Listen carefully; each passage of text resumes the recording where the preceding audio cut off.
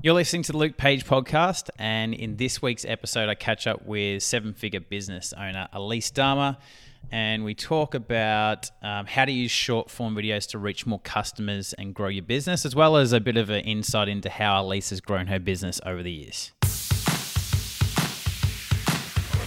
Welcome to the Luke Page podcast. I am here to inspire people to live a life that they love. It's why I do what I do. Join me on the pursuit of my life's vision and my own business success through meeting amazing business owners, entrepreneurs, and forward-thinking people that are here to make impact and change the world.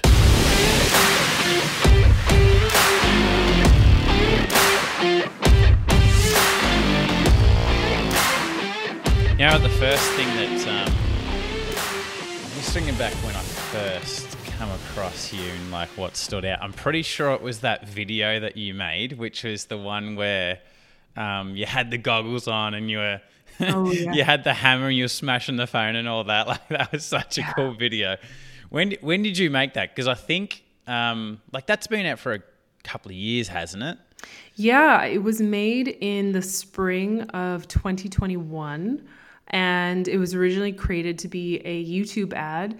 I was living in Mexico at the time, and I flew out to Utah to meet with a video production company who put the concept of that video together and created all the little scenes that we filmed. And I really had no idea what we were filming until I landed in Utah. We had a meeting before, and then we filmed the next day. And it came together in a magical way. And I don't even think the producers thought it would turn out to be like that. Because we filmed two other videos and they didn't have the same flair. But that one with the acting and the scenes and then the special effects, it's pure entertainment. And we still run traffic to that video. So it still works for us every now and then. Not as strongly as it did in 2021, but it still does well. Yeah, I still see it every now and then. And yeah, those things that you pointed out where the acting, I call it bad acting. It's kind of like the bad acting trend where you've got people, and I'm a part of it, where that's kind of like a, some people like to dance, some people like to point, some people like to mime. I like to bad act. If we're going to be following some sort of trend, that's what I love doing. But number one, your acting was good. Obviously, your message was great. The special effects, and it was just like it was such a really awesome blend, and I take my hat off to you. And whenever I see videos like that and people pull it off well, because so many people don't, I have massive respect. So that really stood out for me, and I started following after I saw that video. And yeah, I still see it every now and then today. Cool. And you've done a couple more videos like that, so it's not like just the only thing. But yeah, the video has been a really big standout for you, for me personally, I think for a lot of other people. First question I want to ask you is, how long have you had this online business? And how have you felt like because my audience are coaches, right? So how have you seen the coaching industry and the course creator industry has changed since you've started compared to now? Yeah, so I'm soon to enter my 10th year of business, but of course it looks a lot different today than when I started. I started as a freelancer in 2013 on the side of my day job, and I worked in a tech incubator space at the time. So there were digital media-based startups all around me, and I also was the social media person for the tech incubator space. So that's how I got my first client. Just one of my friends in the space said, "Hey, Elise, like, you know social media, right? Can you grow our Instagram for us?" And this was in 2013 when I had signed them as my first client, and I packaged together some other services like email marketing and influencer outreach. That was a big part of our Instagram growth back in 2013, 2014. And then just through word of mouth, I was able to get a couple more clients, and then eventually was at the crossroad where I had to decide, should I do this full time? Should I quit? I really wanted to be an entrepreneur. My desktop at my day job was literally, the scene of a co-working space in Bali that looked like a tree house, and it just looked amazing. And I wanted to be free. So I quit my job in 2014, started an agency full time at that same time. And I was able to do the digital nomad life really comfortably for a couple years. And it wasn't until 2016 that I thought, okay, I'm sustaining myself on my own. I've made more than my corporate salary, but I'm not really making a lot of money. I'm spending it to travel. So what would it look like if I switched to financial independence? I had freedom independence and location independence, but what about financial independence? And so this was 2016, and I thought, well, I've been hiding behind my agency brand this whole time. Maybe I'll create a personal brand, the Elise Darma brand on Instagram, and I'll grow the Instagram account as proof to clients that I can do this for myself, so I can do it for them. And so over the course of a summer, I grew 30,000 followers on Instagram. Of course, didn't collect email addresses, didn't connect with anyone really. I was just trying to look Instagram famous and, twirl around in the rice fields of Bali because I thought that's what I wanted to do. But it just didn't make sense because none of my followers were interested in my agency. They weren't e-commerce brands looking for agency services. So what I realized was I'd created an audience and I didn't know what they wanted from me or if I could sell them anything. And so that's what led me to hiring my first coach. I had that light bulb moment of, oh, someone has done this before. I could ask them. And so I hired my first coach who helped me connect with my audience, pull them, host live webinars, understand why they were following me. And what I discovered was that no, they didn't want my agency services. They wanted to know how I was traveling so much and how I was growing on Instagram. And so that led me to creating my first course in 2017. And that is more or less what I do now. The agency has been closed down. And today I'm a full-time Instagram educator for small businesses, specifically helping them grow their Instagram to attract real customers so that they can make sales even with less than 1,000 followers. And most of my products are course-based and digital product-based. So it's been a long road since 2013 when it started. And I think your second question was, how have I seen it change? How have I seen the industry change? Is that correct? Yeah. Yeah. It's funny. I mean, I don't consider myself an expert in the online space because I don't think I really entered it until 2016 when I created the Elise Darma brand and became a course creator. But I have a feeling that things are very cyclical in this industry. And the industry only is growing. So of course there's way more coaches today than there were in 2016. But I find the strategies of how people are acquiring customers or clients, I just see cycles happening. Like when I first joined in 2016, it seemed like webinars were the big thing. Live webinars, people going live on Facebook was relatively new. So it was a big deal to be live. And then I saw, evergreen webinars become really popular. And why show up live anymore? Just run ads to this webinar and get people to watch it and sign up for a call or your coaching package. And then I feel like the industry went through the evergreen webinar phase, and now that it's gone through this mini product, digital product phase, like with these mini courses, $27 offers, $37 offers, you've probably seen those. And that was not a new thing. Like those were considered tripwires from, in the early 2000s years. That's what that tactic was. And now I'm seeing the industry relatively saturated when it comes to these mini offers, which I've done a lot of in my business. They've been really, really great for my business. And I'm just kind of sitting back wondering, okay, what's going to be the next cycle? What's going to be the next big thing? Because the world is also very different now. A lot of people who are in business today haven't lived through a recession while running their business, myself included. So right now I'm sitting back watching, looking at what's the next cyclical thing in our industry that people are going to jump on in terms of a trend to grow their business. Is it going to go high ticket? Is everyone going to suddenly have a mastermind for $10,000? Are people going to create even smaller priced products? Are they going to, I don't know, do more group coaching? make their prices more affordable. I'm not sure what the next phase is. I'm definitely in a sit back and watch and observe kind of mode right now. Do you think that would come down to who you're targeting, though, whether you're selling a $10,000 program or you're selling a $500 program or even a $50 program? Yeah, for sure. I saw a question in a Facebook group recently saying, this coach quoted me $15,000 for 2 months of coaching. Is that crazy or what's normal? And there is no normal when it comes to coaching, because if someone's charging $7,500 a month for their coaching, maybe they're targeting someone who's doing multiple 7 figures, and that's a normal price that they could pay. That's a small chunk of their monthly revenue. So it's all really relative, I find, for pricing and coaches.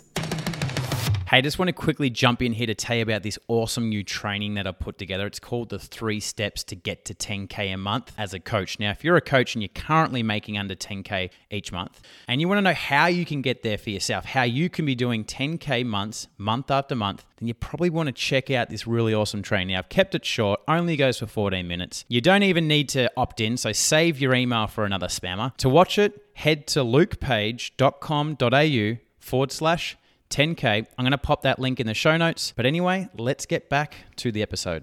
Okay, so what platforms, obviously you're on Insta, but what platforms are you on from a social point of view, and why? What platforms am I on and why? Yeah. So what platforms are you building an audience on right now, and why are you focusing on building an audience on them? Yeah, well, Instagram, of course, because that's my bread and butter. That's my history. That's the platform I've been growing for a long time, and the one that I teach. So it wouldn't look very good for me to not be active on Instagram if I was also teaching it. But a couple of years ago, I decided to commit to YouTube as well.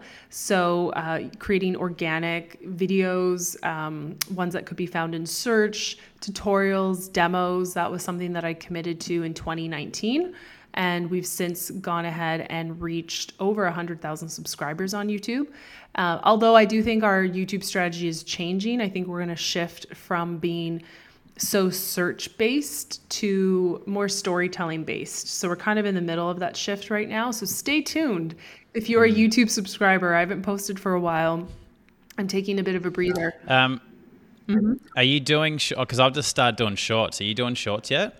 We've experimented with shorts, repurposing TikToks or Reels for shorts, but we haven't seen anything amazing. I haven't done them a whole lot. I was a little wary of posting them because I had an established channel with long form video.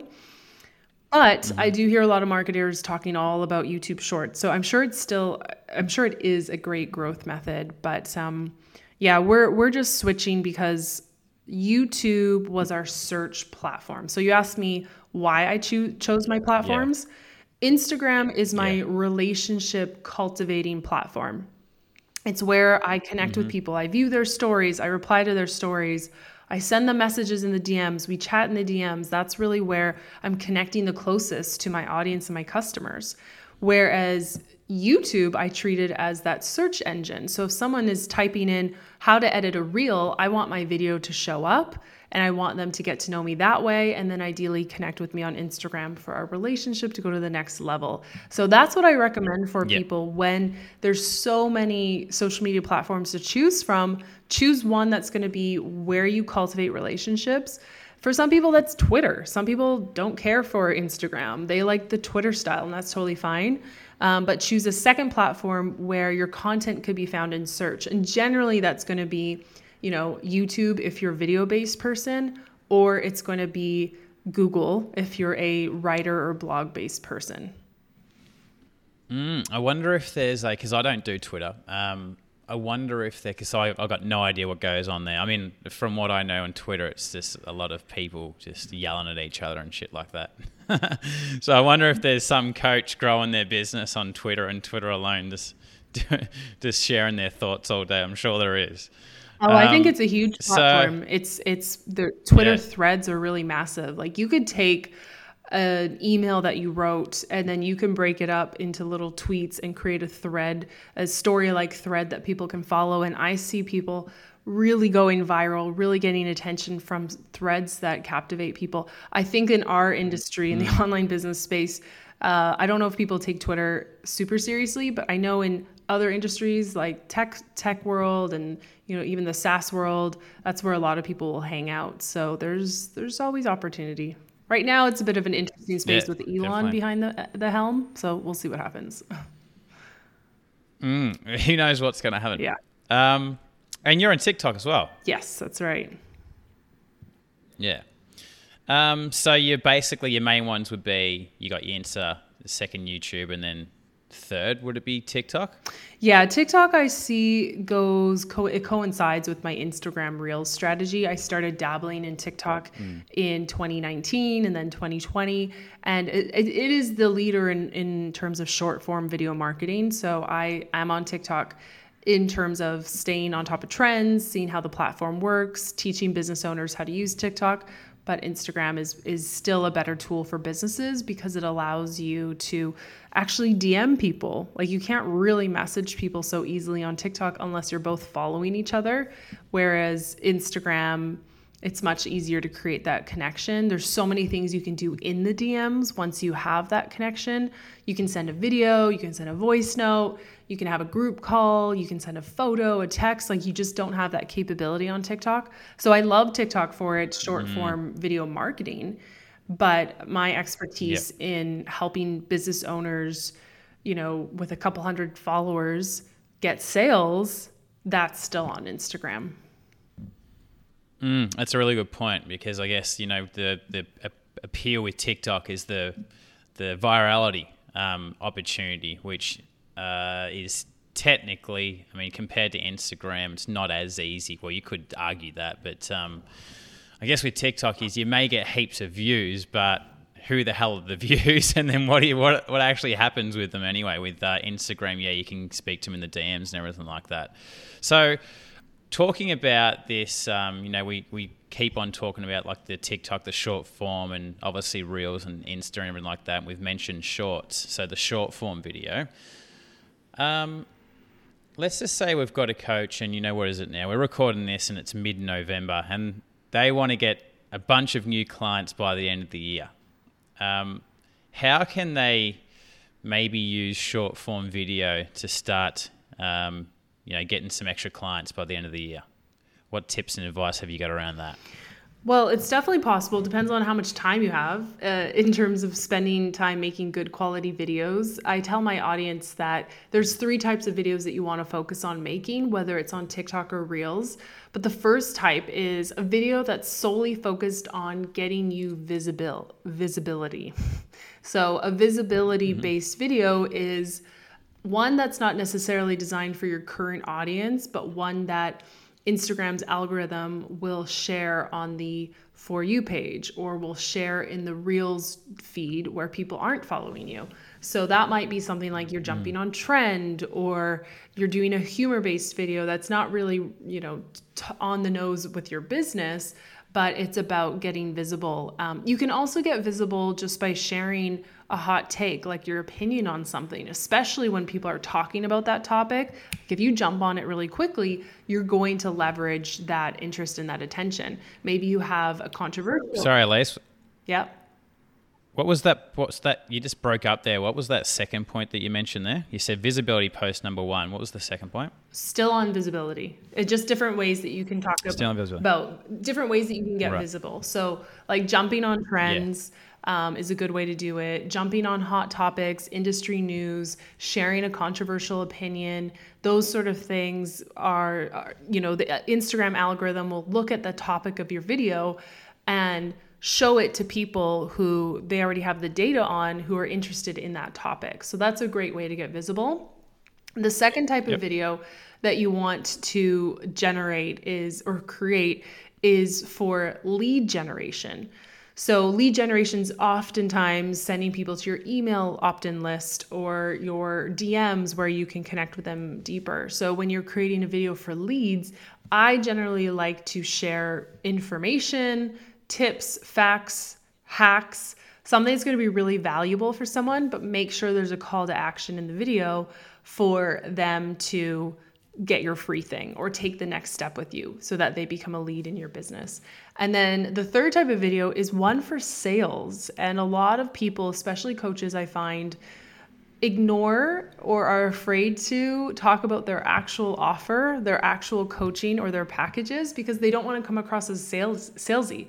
But the truth is your audience needs to know about what you can offer.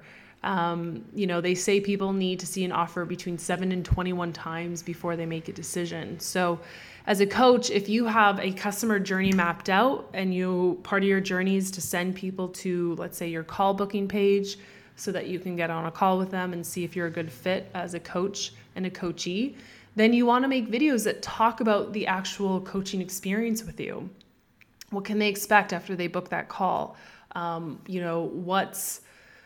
What's a common question or topic that you work with your clients on? What's a client success story? So you want to share those sort of things in these sales related videos so that people actually know what you offer and they can decide whether they're interested and then take that next step and book that call with you. So those are the three types of videos I recommend people make.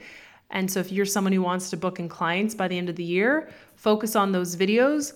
We're also, at least in North America, in a very Black Friday focused season right now. We're also entering the holiday period. So it's a great time to offer a deal to your audience, even if that coaching experience doesn't start until January. That's part of the advantage is they're getting a deal today. And, life's busy, so don't put the pressure on them to start until January because everyone loves a fresh start. Everyone loves that, New Year's resolution energy. So in addition to the reels and the videos that you're making, think about what kind of promotion you can run and create videos around to leverage the season, currently the holiday season. Cool. So visibility, and then we got lead posts and then sales posts. Is it done where they're just like sporadic, or is it a sequence where we're like, hey, we're doing today visibility post, and then 2 days later we're doing a lead post, and then 2 days later we're doing a sales post, or is it just doesn't matter, just a little bit of everything? Yeah, I find that people really want a structure, and I approach it more intuitively. For the most part, we all could always use visibility and leads. So when in doubt, do a couple visibility videos in a row. You could sprinkle in some lead generation videos in between them. And then, let's say every 5 videos or so, one of them talks about what your actual offer is. So it's generally the 80-20 rule. 80% of what you put out there is just pure value, pure content. 20% can be your content, like your promotions, your offers. So maybe that's a good way to think about it. 2 videos for visibility, 2 for lead generation, and then 1 for sharing your offer. Cool. And then like the lead posts are like, okay, the link in the bio type thing or comment, PDF. Drop PDF in the comments and I'll DM the link. That's what we're referring to there? Yeah, you could do it that way. You can include a call to action in your video itself, in your actual reel. You can be on camera saying, hey, for more tips around fitness coaching, DM me the code XYZ and I'll share a resource with you. Like you can say that in a video. If you don't have the time, you can also put it in your caption of your video as well. How do you, when we're dealing with, say, you're doing a video, and do you most likely, if you got this short form video, most of them go on TikTok and most of them go on Instagram? Like, do I share one video on both platforms every time I make it? Yeah. Not every time. I definitely turn to TikTok for the trends. And then if it's easier to make it in TikTok, which I do find TikTok an easier platform to edit in, if it's easier in TikTok, then I will repurpose it and bring it over into Reels, making sure to remove the watermark from TikTok.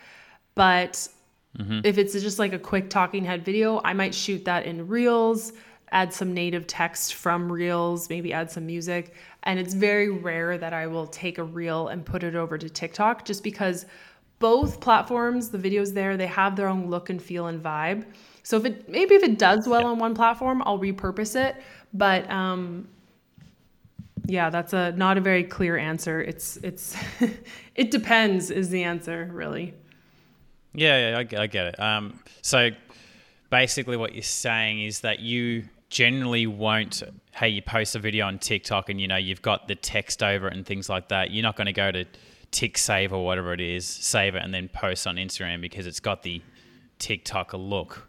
You might use the video, but then put it into Reels and edit it again with the Instagram interface. I would do that if I have copious amounts of time. But if I don't, I will create in TikTok first, then repost it to Instagram because I feel like it's more, I don't know, call it socially acceptable to see a TikTok style video on Instagram than it is to see an Instagram reel video on TikTok. Because TikTok is the leader in this space for short form video. That's just my opinion. No hard and fast rule. Yeah, cool.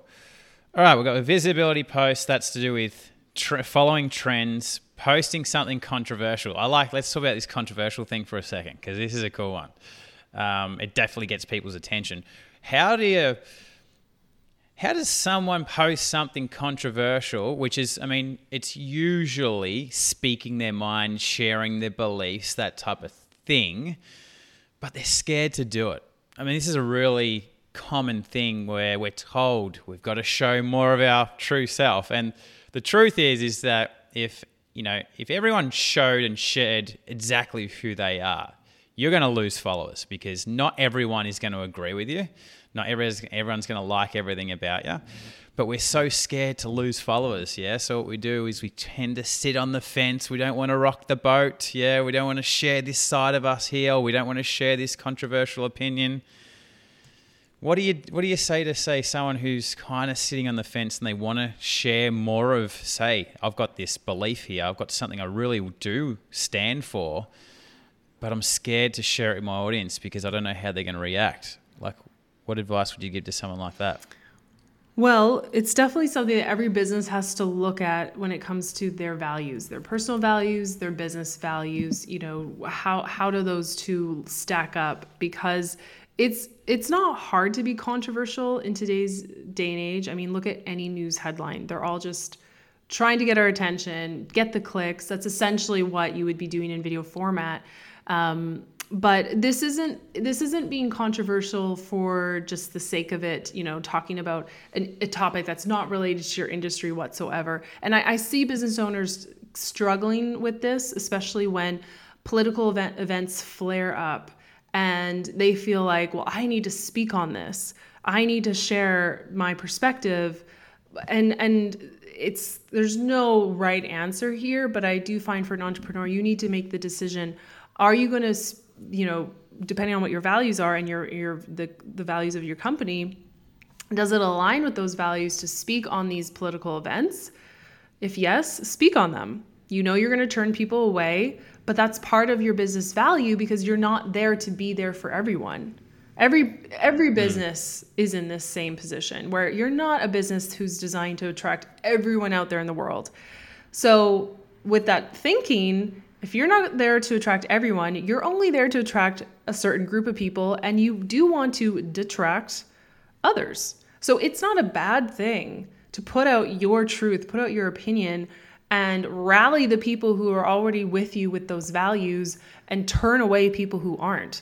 That's a great thing. But what the topic is, that's what you need to decide. So for me, I'm an Instagram educator. It's very, very rare that I will speak on a political event or a political topic because I'm here to teach business owners how to make sales from Instagram. That's my lane. That's the decision I made because that's what I'm comfortable with. Other people, they can do that and they're happy to talk about politics. And that's fine. That's great. That's really great. But for me, I made that decision that I'm an Instagram educator for small businesses. That's how I'm going to show up. I rarely even show my friends, my family. That is how I decided to show up.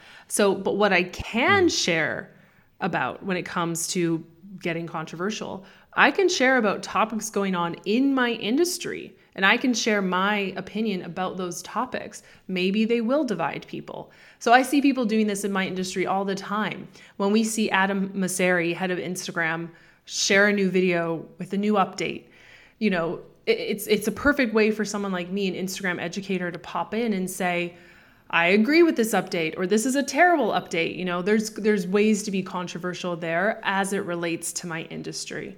So that's my comfort zone. That's what's aligned with my business values. I'm a very private person otherwise, and that's the decision I made. But for some people, they run their businesses like an open book, and that's okay too. So I played a little bit safe by sticking with topics of, within my industry. I do remember one time I was plagiarized, like blatantly. One of my products was copied and pasted into another program. And I was really upset. This was someone who was trying to appear as a really well-established brand. And, not entirely related to Instagram education, but I decided to publish a video talking about this plagiarism. So it's still related to my industry. And it was controversial because I called them out. I called them by their name.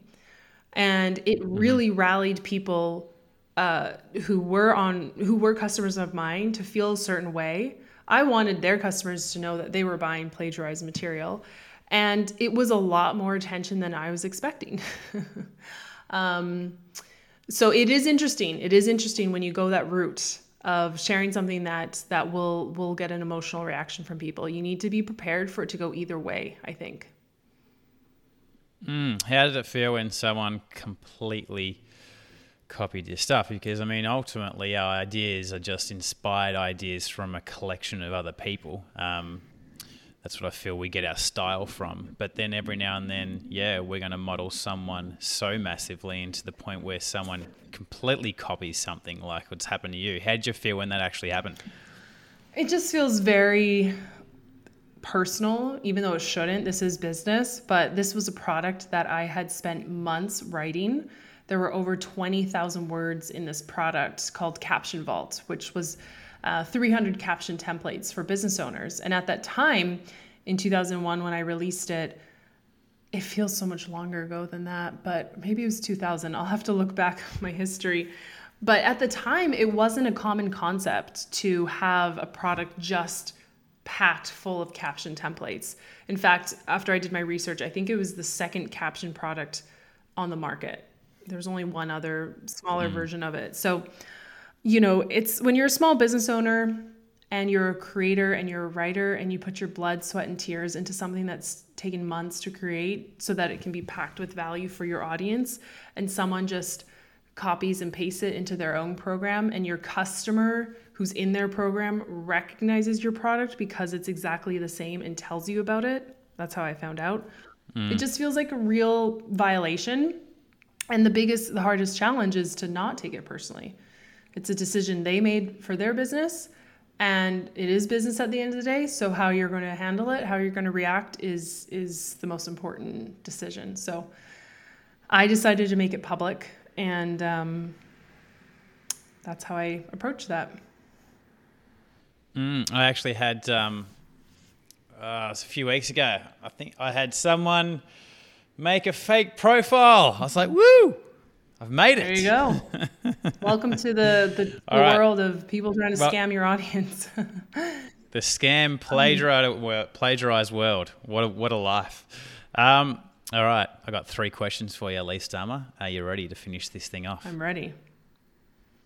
I was born ready. All right. How long did it take? I know you've told us the backstory about how you started and everything like that, but how long would you say that it took for your business to grow to the level where it was considered successful? Yeah. So you're making good money, you're handling the workload and delivering to your customers and your clients. Well, success, I've learned, is definitely not a number on paper, because when I look back on my years, I used to write income reports. I've always done a year in review, which were in blog format, and now they're on my YouTube channel. So I was pretty open and transparent with what revenue my business was doing. And I remember, when I left my agency world and I stepped into the course creator world, now I was in the multiple 6-figure space. Like, I remember the year that I cracked 6 figures for the first time. I believe that was in 2017 after I launched my course. 2018, I think I did 300,000, something like that. And it's wild because especially when you put that information out there, you know that your friends are going to read it, your family's going to read it, and you worry that they're going to think, oh, Elise has $300,000 in her pocket, which as a business owner, you know that's not true. You know that you spent a lot of that money in order to run and grow your business. In fact, many of those early years, I felt I was almost still paycheck to paycheck. Like I knew at any given month, you know, when your revenue resets back to zero and you have to like make more revenue every single month, I remember feeling the weight of like, oh, okay, I know I'm going to have like $8,000 in expenses this month. So how am I going to make $8,000 minimum this month? Like that was my mindset for a couple of years, even though on the outside, I'm sure someone from my old day job who's making $50,000 a year is like, oh, Elise is making $300,000. Wouldn't it be nice? It's just a very different experience when you're in it. So I don't think I felt so I brought that all up because on paper, people might have thought she's, quote, successful, but I really did not feel that stability that I was looking for in my business until years later. So I would say if I started my agency in 2013, I really didn't start to feel more stability in my revenue, more trust in, you know, always having sales come in and revenue come in. I didn't start to feel that until 2020. So that was 7 years. What was your original question? Was it when or how? I can't remember. No, that was it. It was just like how long. I always like to, you know, I've been getting some, you know, world-known coaches on my podcast lately, Elise, and I've been asking, you know, 8-figure business owners, 7-figure business owners, been asking them, well, how long is it taking you to get there? Because, you know, I always talk about to my audience that, you know, you've got to play a long-term game. The general everyday coach, they want, you know, they start their business, they're 6 months in and they expect to be, you know, 6 figures. And when they're not, they think there's something wrong with them. So I like to put a message out that hey, it's a long-term game. And guess what? Every single coach that I've asked that is making 7-8 figures, they've all said basically between absolute minimum 5 years, between 5 and 9 years, and a lot of them are saying 7 years. So wow. You know, if you're listening to this and you're a year or two in your business and you're not making $1 million yet, and you're freaking out thinking, oh my gosh, because that's the message. Yeah, at least you know what it's like. The message is it's like you start your business. Oh, I made $300,000 in 6 months, and you can too. And I think that's the message put out. Or hey, look at this TikTok star. They started posting videos and now they got 50 million followers and they've just come up like that. That's the message, and I think everyone thinks that's the norm. So when it doesn't happen for them, they think there's something wrong with them, which is not the case at all. But consistently, that's the message. It's 5 to 9 years, and the average, most people are generally saying 7 years. So if you're 6 months in, 1 year, 2 years, 3 years, take it from these coaches here, which are where you want to be. That's how long it's taken. So, yeah. So my second question here is, what's the biggest mistake you've made in your business, Elise? And, you know, the biggest mistake that you've made, which has turned out to be one of your greatest lessons. The biggest mistake was I almost gave up on my industry of being an Instagram educator right before, like literally right before it all turned for me and became good. So I don't know if that was a mistake, but I was really, really close to, again, for those years running my business, feeling paycheck to paycheck. I was burnt out, tired. I remember it was the summer of 2019, and I just thought, you know, everyone knows about Instagram. It's saturated. There's nothing more out there to teach. And I'm tired, and my Instagram's not growing. So how can I show up as an educator if it's not growing? And I remember realizing it was the summer in Toronto where I was living at the time. I remember realizing, well, it's summer. I love summer. It makes winters so worth it. And then I thought, well, what if my business were in a season? What season would it be right now? And is it in fall? Is it in winter hibernation? And I'm just doing things that don't suit it? That's how it felt. It felt like I was trying to put a square through a hole, or however the saying is. And I realized that that's how I was approaching my Instagram too. I was trying to grow my Instagram and do all these things, but not focusing on what my business really needed at that time, or what was getting the most results. And so that was 2019. And I remember having the conversation with my then boyfriend, and he said, what would it look for you to go back to work? And I just thought, oh, I cannot. And it was at the end of that year, I continued to trudge it out. You know, like we had months in the red. There were definitely months where we spent more than we made. But it was the end of 2019 where I finally released a product. It was a lower ticket product. It was $27 at the time. And it was exactly what my audience needed. It was like I was trying to sell them something for 2 years, a course for $600 that they'd seen. They either got it already or they just didn't want it. And I was trying to force it. And then when I talked to them and I asked them, I put together this high value program called Story Vault, and it just changed my business from then on. So I almost gave up before it got really good. And that could have been a really, really fatal mistake. There's been some other mistakes I've made when hosting retreats that were more financial based, like booking a hotel for 26 nights and forgetting to cancel it. But that's just, that's just like a big financial expense. But, you know, had I not stuck with it in 2019, that would have been the biggest mistake, because I would have been walking away from the business that I have today, basically. That's huge. So it's like, you know, just because you kept on pushing on, that was the thing where it started to turn around. What was the thing, if you think back, like what allowed you to push on and not give up though? Because if you got, you know, someone listening to this and they're right now close to giving up, they're hearing your story right now, they're trying to think, you know, well, cool, that happened for Elise, but I've got nothing left. I've given everything.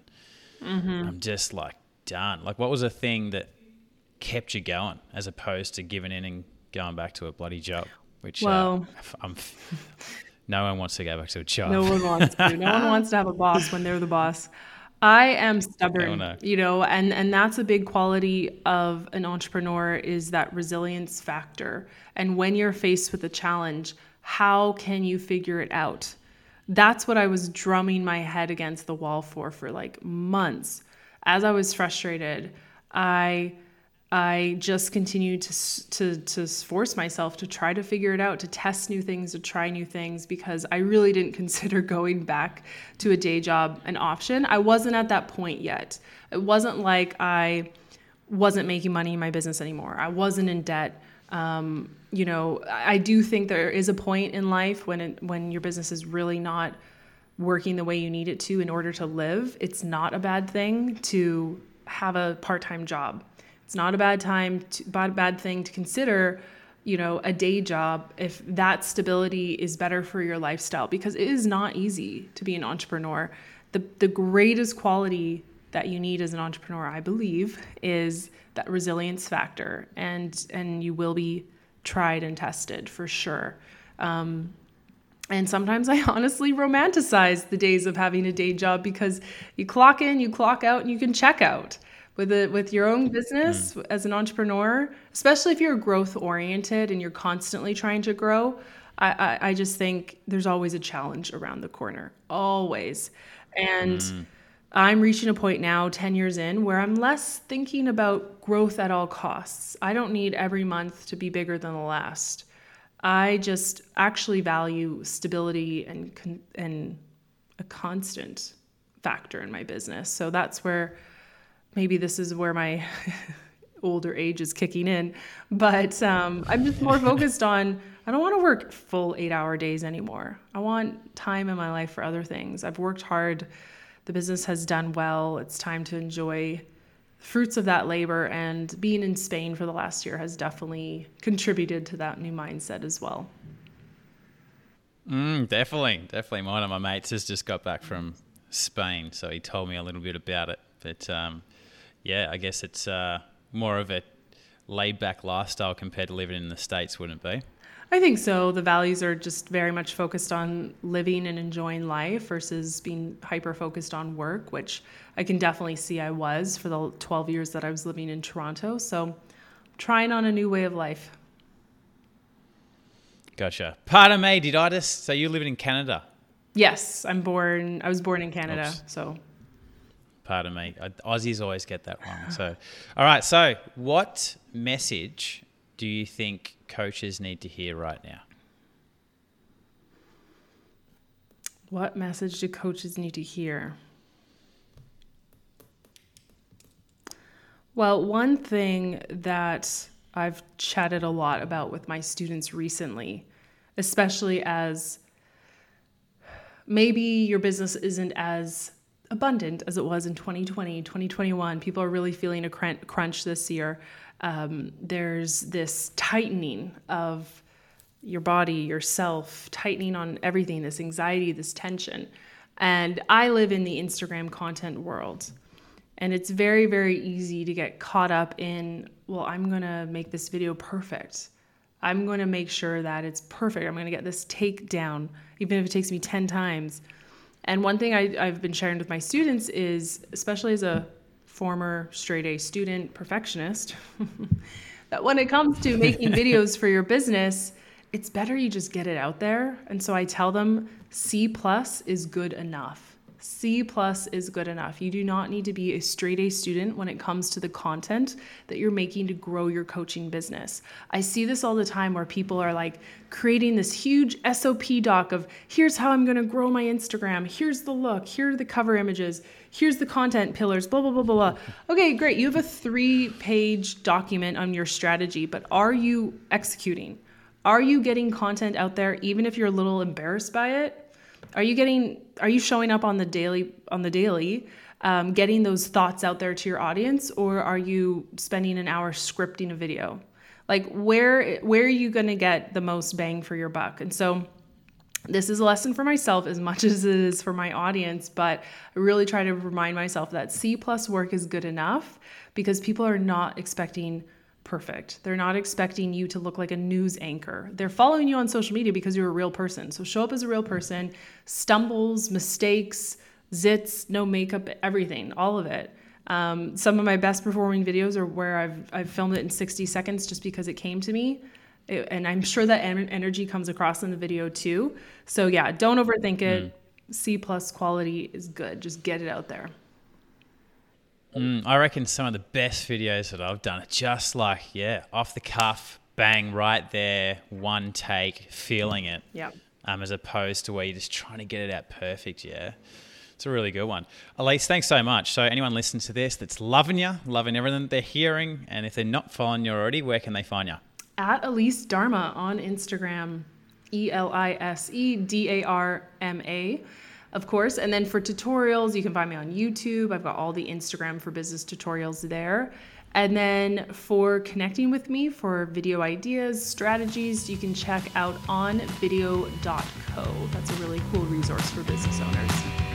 Hey there, hope you enjoyed this week's episode. Make sure you click subscribe to stay up to date with podcasts that I release every couple of weeks. And if you've enjoyed the episode, please, I really appreciate it if you leave me a review. And you can also find me on Instagram at Luke_Page.